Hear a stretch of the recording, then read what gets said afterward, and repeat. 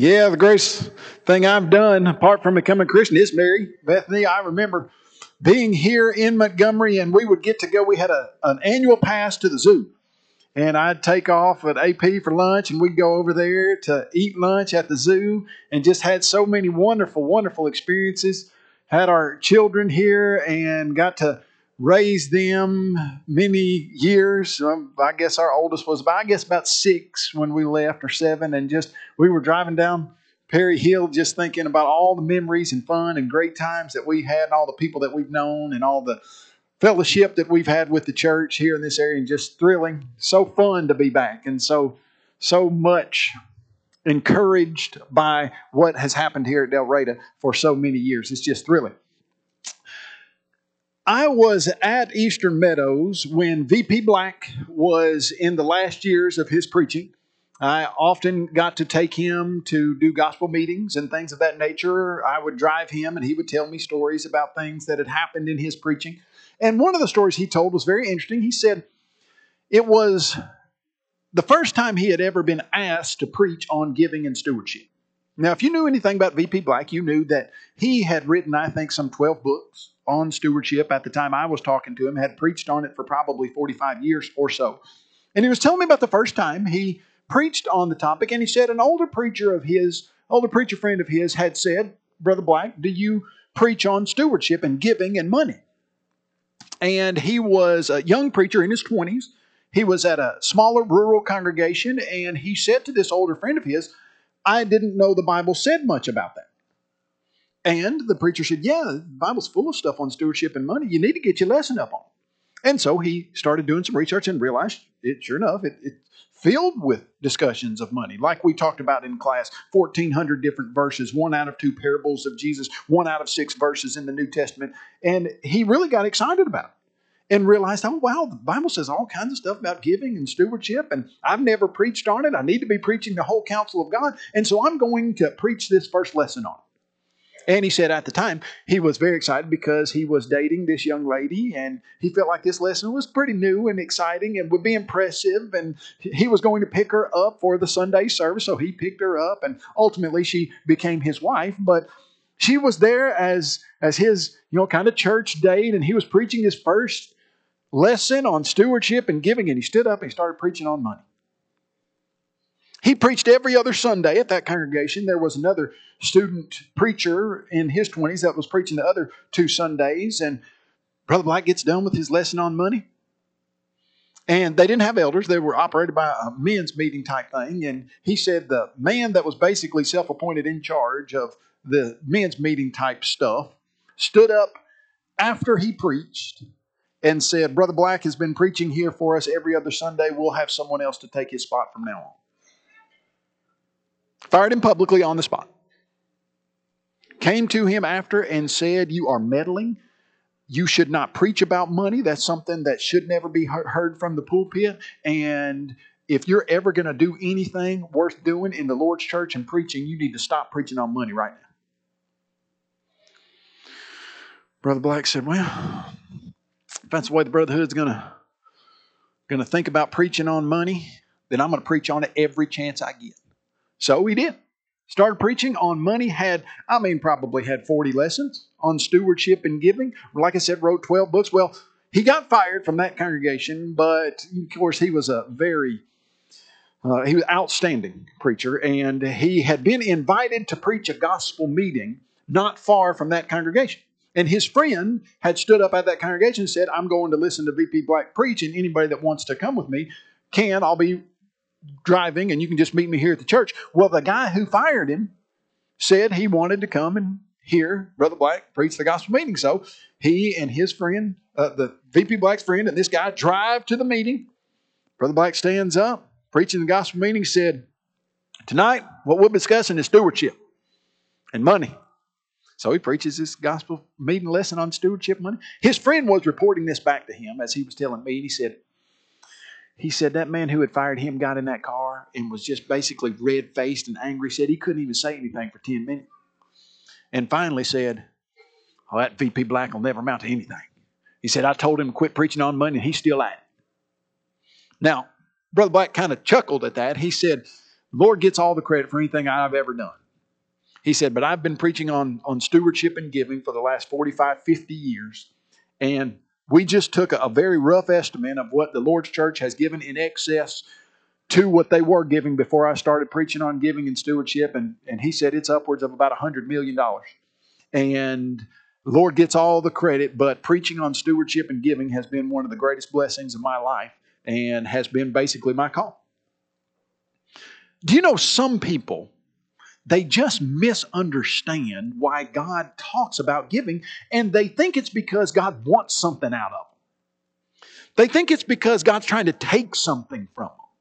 Like, if you really did what the Bible says, then your life would be worse. And if you understood what the teaching on giving and stewardship was, then it would be that you were missing out on something. And, you know, it's interesting to me. Lots of times I have seen a lot of preachers.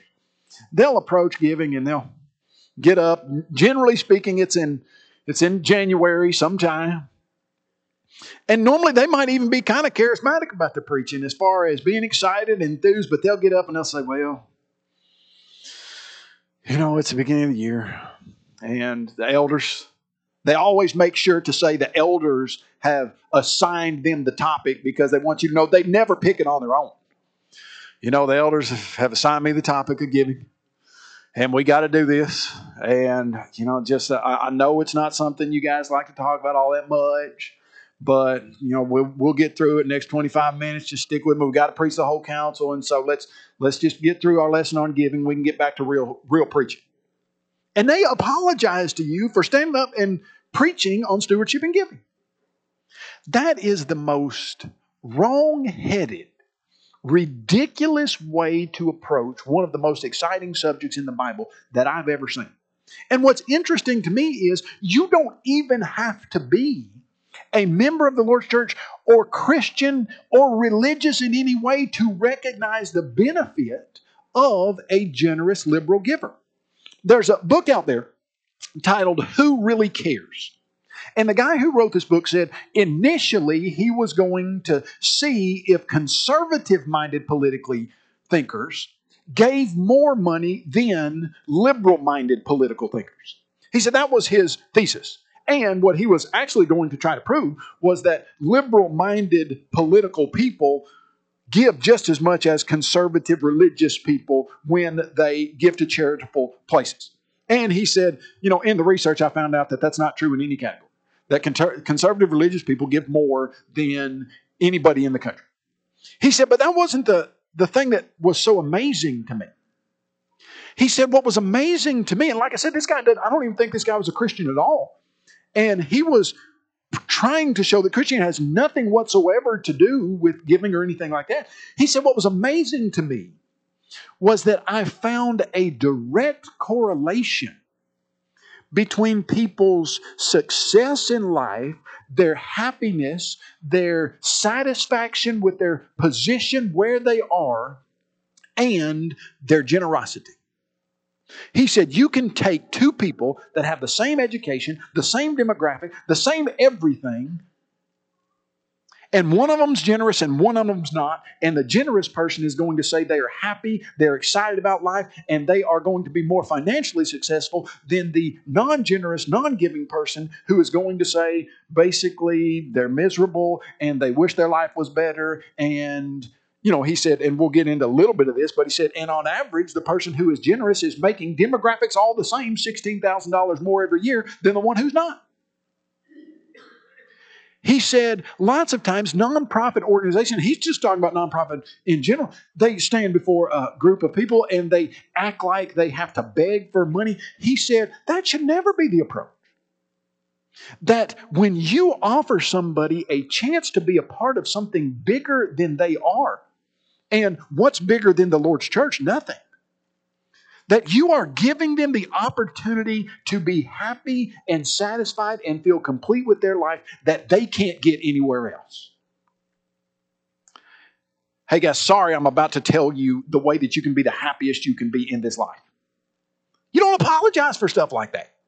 You say, guys, let me explain to you the opportunity that has been placed before us that we can be more excited about living. We can be more prosperous emotionally and most of the time financially. And we can have a better relationship with God, a better relationship with others, and lots of it stems from how you deal with money. Now, I believe that there's a singular decision that you can make this morning that would change your life for the rest of it and would ultimately carry on your blessings into eternity. Do you want to have more blessings and have a better life? You know, I've asked that question a lot. I've never, ever had anybody say, no, I feel blessed enough. I mean, I don't really want anything else for my kids to be that I'm doing good, thanks. But in fact, we could shave a few blessings off of what I got. Nobody says that. Everybody wants to have a more blessed life. Now, I think lots of us would be very content and feel like we're very blessed. But if you said, hey, would you like more emotional happiness and satisfaction and more? Everybody wants that. And so let's see one very good way that we can move in that direction. I want you to look at Proverbs chapter 3, verses 9 and 10. And you're going to read a verse that explains to you what is going to be the process with your satisfaction and money and giving. Here's what it says. Honor the Lord with your possessions and the first fruits of your increase, so that your barns may be filled with plenty, and your vats may overflow with new grape juice, is what the text says. So he gives you a principle of, all right, if you will honor the Lord with your possessions and with the first of everything that you have, then the corresponding result of that will be you will be more blessed. Now, so that your vats will overflow with new grape juice, your barns will be filled with grain. He's talking about how they would view financial blessings. But of course, it's not limited to that in any way. What he's saying is, if you first give to God, then everything about your life that you would feel like needs more, your emotional state, your relationships with other people, your financial situation, lots of times, you're going to receive blessings in virtually every aspect of your life if you understand what you need to do with money. Now, we're going to go to Malachi, and we're going to spend most of our time there, Malachi chapter 3. Of course, the way that I find Malachi always is turn to Matthew, first page, and then flip back. That gets you right to Malachi. It's the last book of the Old Testament. The Israelites in Malachi's day have been having a real problem. They have started to look at giving as a burden, as a nuisance. In chapter 1, you see that they're bringing God lame animals as sacrifices. They're not giving God what He's asked them to give. And they're saying that the Lord's altar is a pain and that they've got other stuff they want to do with their money. Why do they have to give this stuff to God, etc.? And he really gets to the heart of it in chapter 3. And you look right there in verse 8. And the way Malachi preaches, it's very interesting. He asks questions that seem like there's a rhetorical answer, but the people, when they're giving the rhetorical answer, they're actually behaving in a way that they don't answer. Now, let me show you what I mean by that. The first statement there, will a man rob God? Now, like I say, rhetorical question. You know, a rhetorical question is one that's asked for emphasis and not for information. When I was growing up, my dad would say, son, do you want a spanking? Was he seeking information? You know, did he think today I believe that Kyle is wanting a spanking and so I'm going to give him the opportunity to say yes today? I know he probably wouldn't come out with this on his own, but son, do you want a spanking? No. Nobody wants a spanking. And now when my dad says, son, do you want a spanking? The rhetorical answer, the answer for emphasis and not information is you don't want a spanking. You understand you don't want one. I understand you don't want one. Now, why was he asking the question? Son, do you want a spanking? We both know you don't, but the behavior you're involving yourself in will get you one. So stop what you're doing, or you're going to get what you don't want. We understand. Okay, so when the text says, will a man rob God? What is the Israelite nation who is listening to Malachi's message thinking about that? You don't rob God. You don't steal from God. And there's a couple good reasons that you don't steal from God. Number one, if you're a bank robber and you know for a fact that there is a bank that the second you step over the threshold of the door, they're going to know everything about you. They're going to know exactly where you live. They're going to know exactly all of your personal information.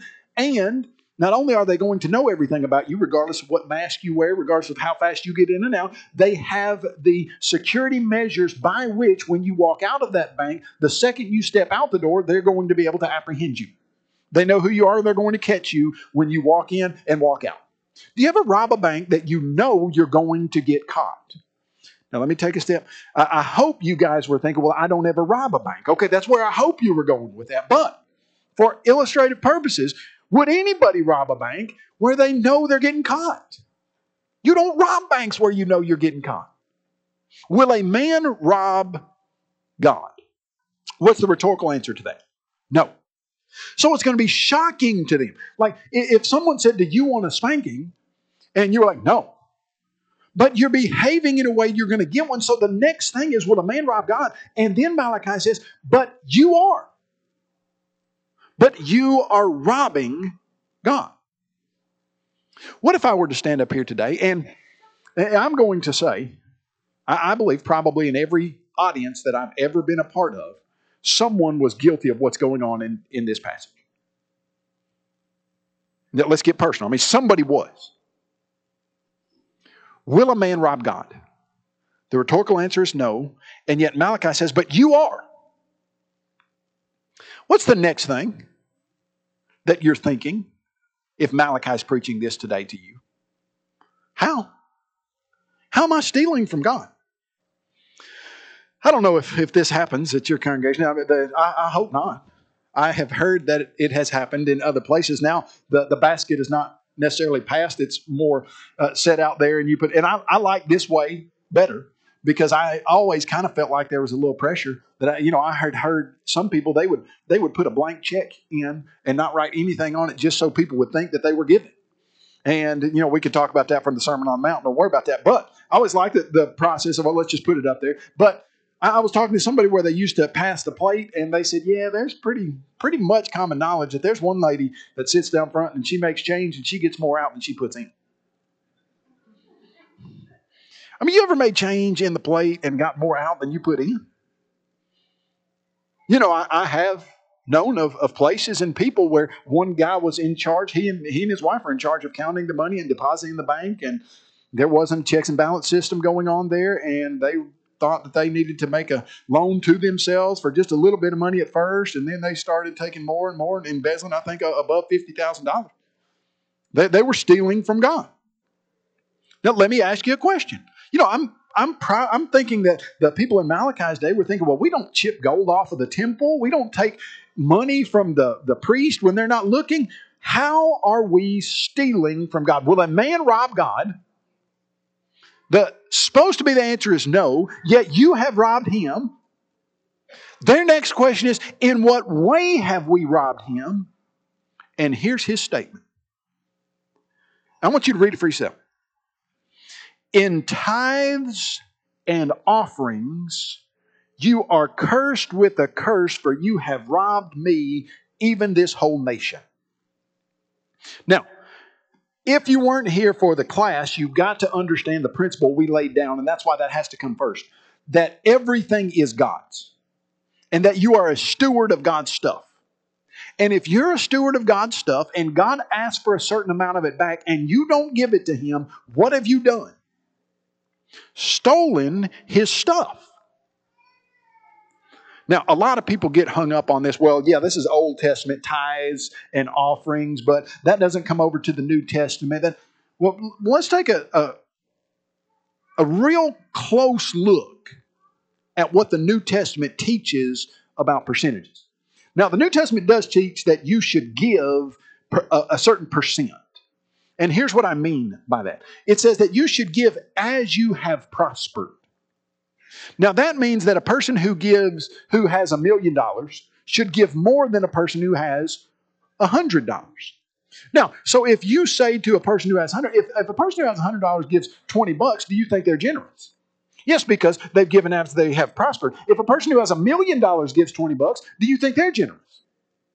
No, because that's not as they have prospered. Now, what you need to understand about giving is giving always has been on a percentage basis. Now, here's what's exciting about that.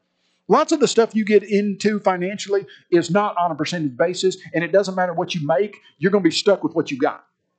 Let me tell you what I mean. You go down to buy a car, and that car is X number of dollars, and they tell you your payment is $500 a month.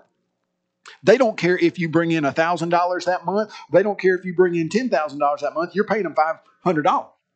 It's not a percentage-based deal. What God is saying is when He says you give as you have prospered is, guess what? If you only made $1,000 this week, then what you gave would be different than somebody who made $5,000 this week. Or if you only made $500 this week, what you would give would be different than somebody who made $5,000 this week. Give as you have been prospered means you decide a percentage of what you're going to give. That's what it means, has always meant. So the question is, well, what percentage does God want from me? You know, we looked at the rich young ruler in class and we assessed the fact that God wants you to be willing to give every bit of it. All of it. But practically speaking, that's not doable on a practical basis, because let's say you gave every single dime that you had right now. Well, tomorrow, if you have a job, you'll make more. Do you know in the Bible, there are only 3 places, in the New Testament, there are only 3 places where a percentage is ever mentioned. You've got Mark chapter 12, and you have a widow who comes to the temple, and she gives less than a cent.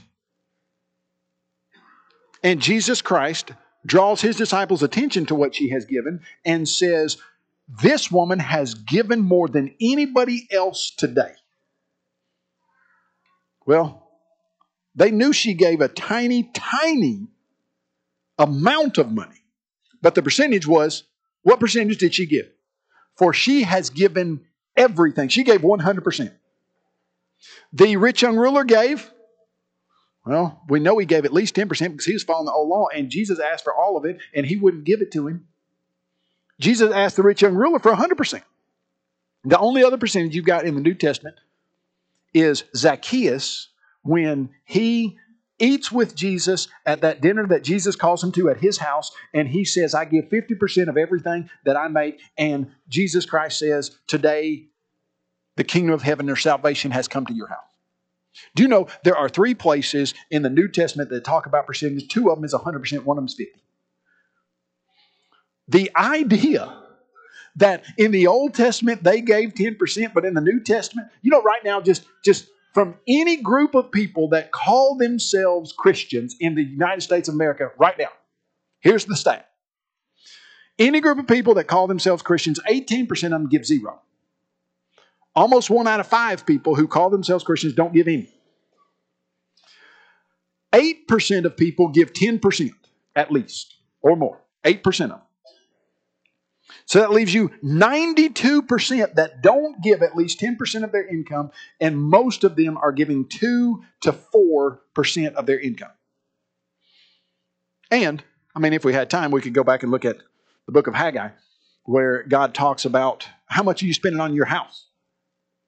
In the United States of America, most Americans are spending 25% of their income on their houses and giving less than 2%, people who call themselves Christians, to their God. And lots of times they're spending more on their pet than they are on giving.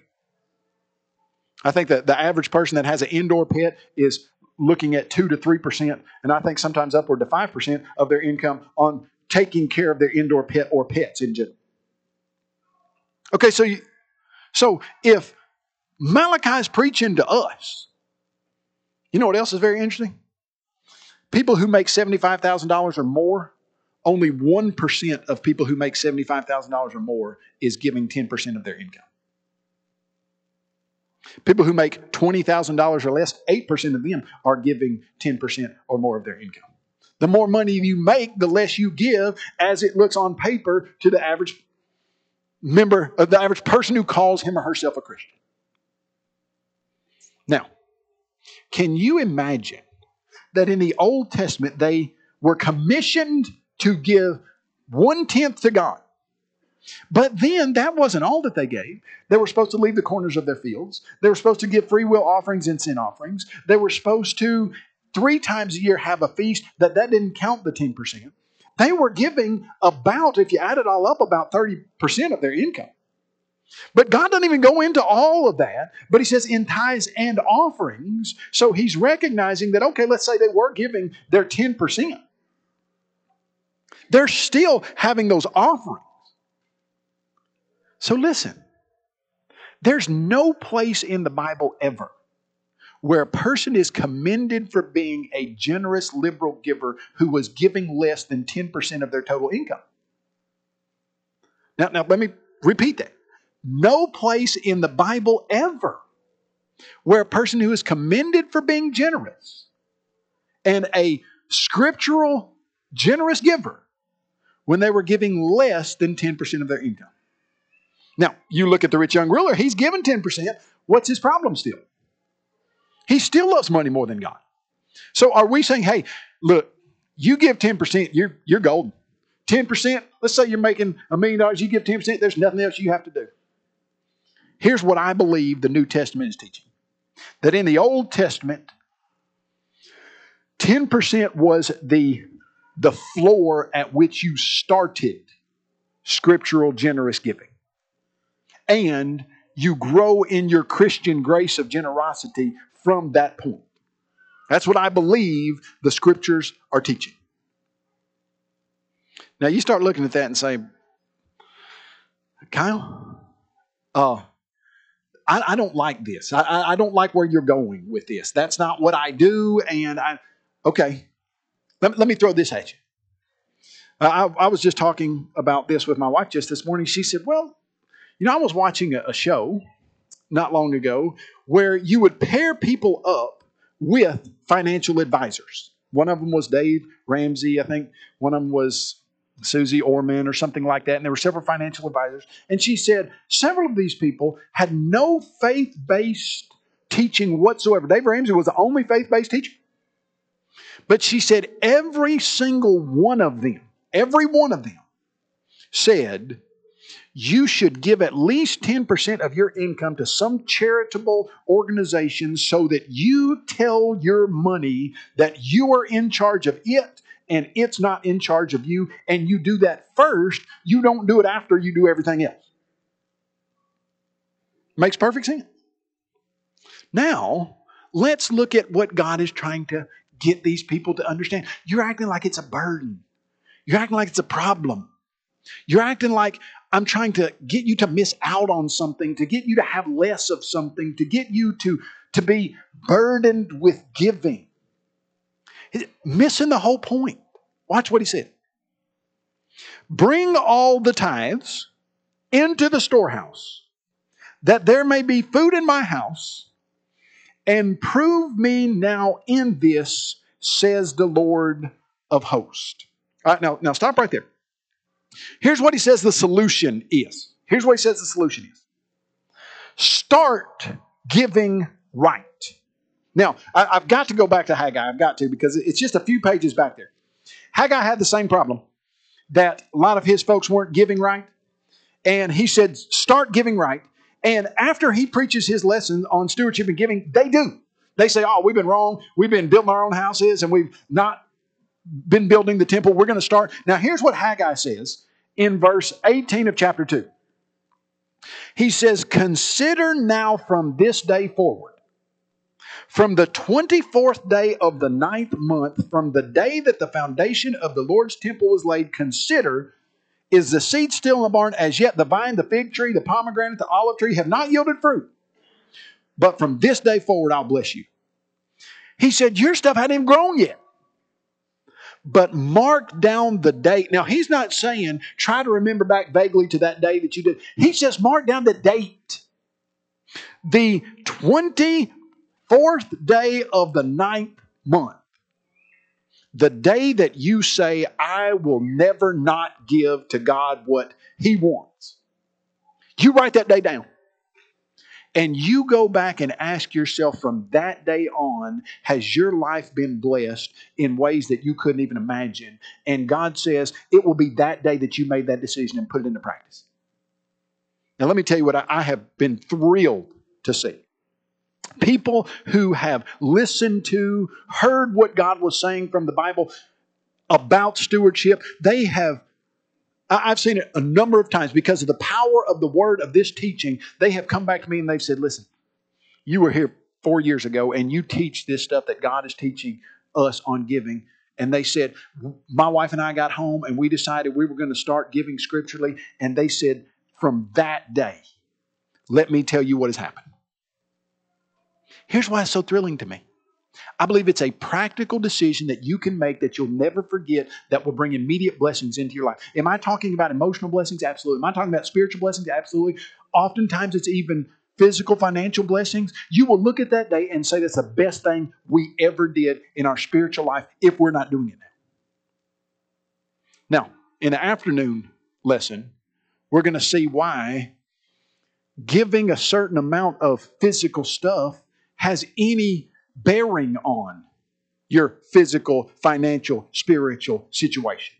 Why does God even ask you to do it? But right now, what you need to know is God is saying, okay, I want you to test me. Do you know there's only one place in all the Bible, going back to Malachi, only one place in all the Bible where God says, test me. This is it.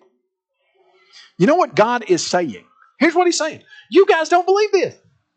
I know that there are a lot of you out there in Malachi's day and probably today, and I'm trying to tell you that I'm going to bless you in ways that you can't even imagine, and you don't believe it.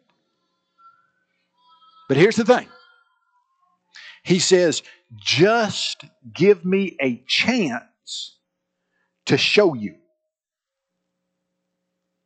Now, you never reap a field before you plant it. You never get the benefit of any investment before you put money in it.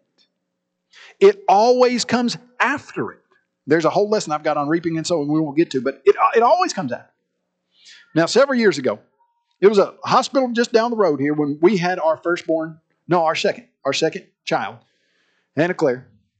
And my parents came in from Columbia, and my dad was sitting on the floor there in this room where we had been moved out, and it was kind of a suite type deal where we had a couch and a place for everybody to kind of come in and visit. It wasn't just the living room. And I think it was about 3 days after our daughter was born, and we've got the video camera going, and we're getting everybody on film and stuff. And my dad is sitting on the floor, and my oldest son was 20 months old at the time, around there, almost 2.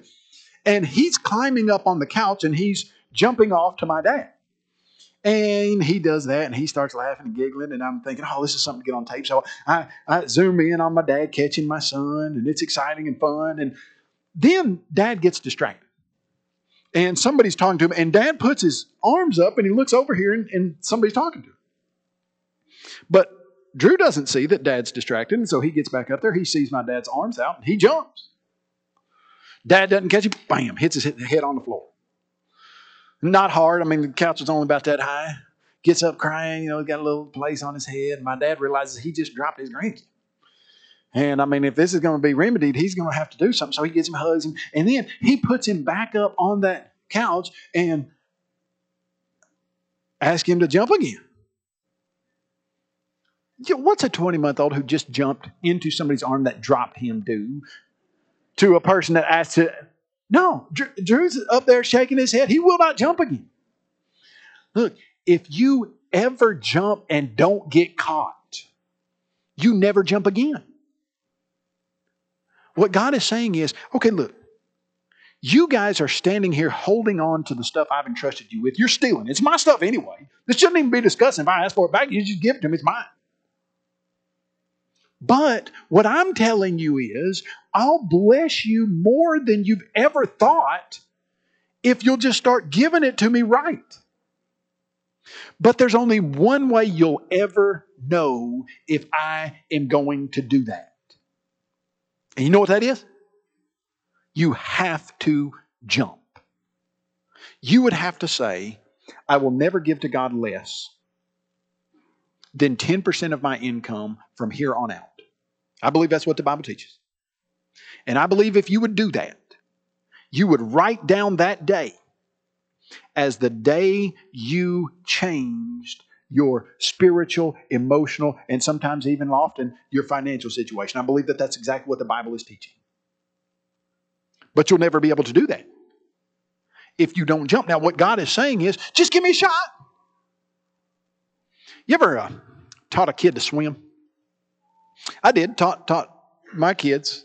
I say I did. We did. We had a swimming pool. Bethany and I, we wanted them swimming at an early age, so we tried to teach them. I'm just thinking about when I would have them down at the Y, and I would put them on the side of the pool, and I would tell them to jump over to me. And you could see the fear in their eyes. They literally thought that they were going to drown and die. I mean, it's from here to here. Okay, guys, you're not going to die. I promise that I will catch you. There's no way that you're... They didn't believe me.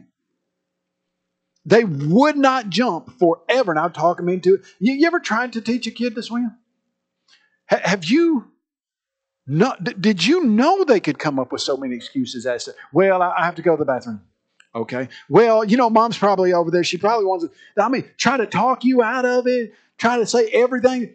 They're not jumping. They think you're literally trying to kill them. And then they jump. And they give a little dog paddle. A lot of times you let them go for just a minute. And then you grab them. And they realize, hey, not only did I not die, but listen, there's a whole swimming pool here that I have just figured out. This is opening new opportunities for me. I could be swimming like those people do. Do you know who loves preaching on giving? Who loves preaching on giving the most? People who are generous, scriptural, liberal givers who have realized that it's blessing their life. Lots of times there'll be a person who's giving 10, 15, 20, 25% of their income, and they will say, man, sure appreciated that lesson. You know what? I think there's opportunity for me to give more. You know who hates preaching on giving? People who have not studied and obeyed the Bible's teaching on giving. Because they haven't gotten those blessings, and they can't say from experience that is true. I have never in my life, never, and I don't think you will either, met somebody that said, man, I started giving generously. I just didn't like it. Now I'm going back.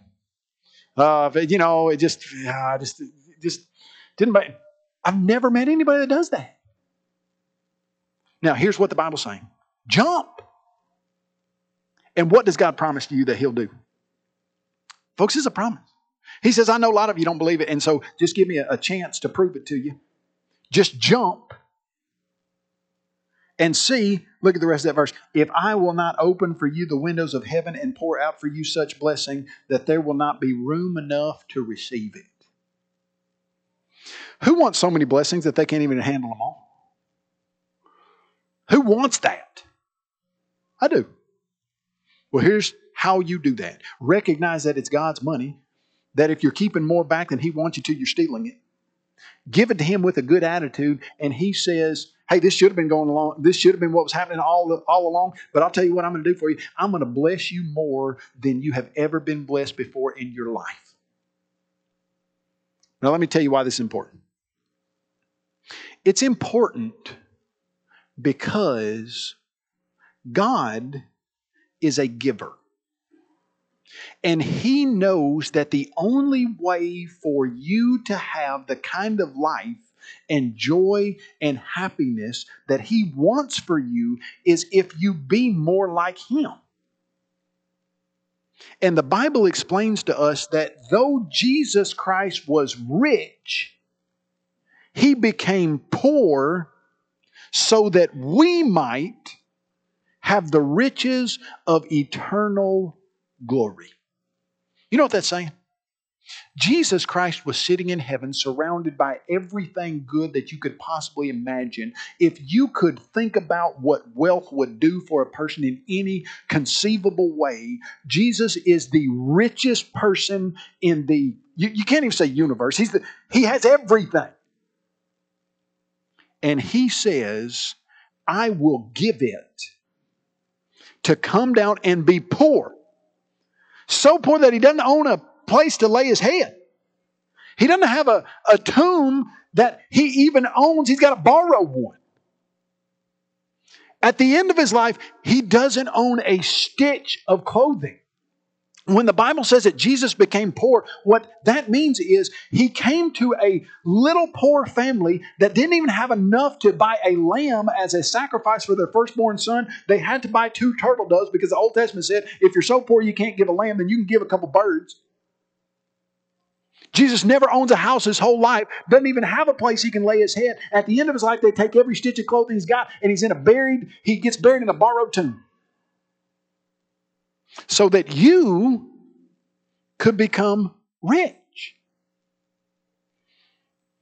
And the riches that we're dealing with are spiritual, everlasting, eternal riches. God wants you to be a generous giver because that's what He is. And He knows that when you give, you become a different person. And let me end with this. I want you to turn your Bibles to 2 Corinthians chapter 9. And in 2 Corinthians chapter 9, here's what the text is going to tell you about what God really wants. 2 Corinthians chapter 8, rather. God doesn't care about your money. In fact, He tells you it's just a test to see what you really do with real spiritual blessings. God doesn't feel like He needs your stuff. Here's what God is looking for ultimately. This is talking about those people in Macedonia, the Philippians and those other guys who had promised to give money to Jerusalem, and He's trying to get the people in Corinth to give good based on the example that the Macedonians were giving. He said, I bear them witness that according to their ability, yes, and beyond their ability, they were freely willing. Look at verse 4. Imploring us with much urgency that we would receive the gift and the fellowship of the ministering to the saints. Paul said they gave more than they could give. And it's almost like Paul was saying, look, you guys don't need to give that much. And the Macedonians were begging them to take the stuff. They were saying, no, please take this stuff. Imploring us with much urgency to take the stuff they were offering. So Paul says they gave beyond their ability. Kind of looks like Paul was saying, you guys are giving too much. And the Macedonians were saying, no, please take this. What kind of people begs somebody to take money that they're giving them, even when they're giving beyond their own ability? Who does that? Here's what the text says. And this they did, not as we had hoped, but first gave themselves to the Lord, and then to us by the will of God. Do you know the only way anybody ever really ultimately is the kind of giver that God wants? Is if they give themselves to the Lord. God doesn't want your money. He wants you. And how you deal with the money He entrusts you is something that shows whether or not you've given yourself to God. You know, several years ago, I read this illustration. In Africa, there was a tribe where there had been some type of natural disaster in this particular village. And they were going through some real hardships. They didn't have food. They didn't have the stuff that they needed. And so this other village over here said, we're going to take up basically a collection to get it to this village that needs help.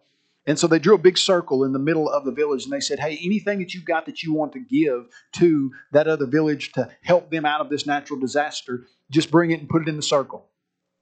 And several people from that village were bringing chickens, and they were bringing building supplies and all kinds of things. And there was this one young man who was watching this situation and desperately wanting to be a part of what was going on, but from a financial situation. He just didn't have anything that he could give them. And as all of these things were being collected and they were about to go to the village finally, as he had watched so long, these people bringing stuff and not being able to do that, he stepped over the line of that circle and said, I don't have any financial things I can give. I don't have anything that'll physically help them, but I can give myself. I can go work and help them and do everything that I know to do to make their lives better. Do you know what God has always wanted from you? Your money is incidental. What God wants is you to step in the circle and say, God, you've got everything. You've got all of me. You've got my time. You've got what I do in relation to teaching my kids or how I interact with my friends at school. Money is incidental. I'm all in. Are you all in with God? Because ultimately that's what He wants. And ultimately that's what will make you the richest. When Jesus Christ gave everything He had and became poor so that you can become rich, when you're all in, you have those spiritual blessings that nobody else in the world has except those people who have stepped in the circle. Have you obeyed the plan of salvation to be added to the Lord's church, repenting and being baptized for the forgiveness of your sins, recognizing Jesus Christ as the Son of God, being willing to say that publicly and let everybody know that's whose side you're on? Are you all in for God? If you're not today, don't go away sad. Don't go away grieved because you have great financial blessings. Put yourself all in and say, God, everything I've got is yours. You just tell me what you want. And I guarantee you, when you prove God, you will never be disappointed. Do you need to respond to the Lord's invitation? I hope you will. If you do, as we stand and as we sing.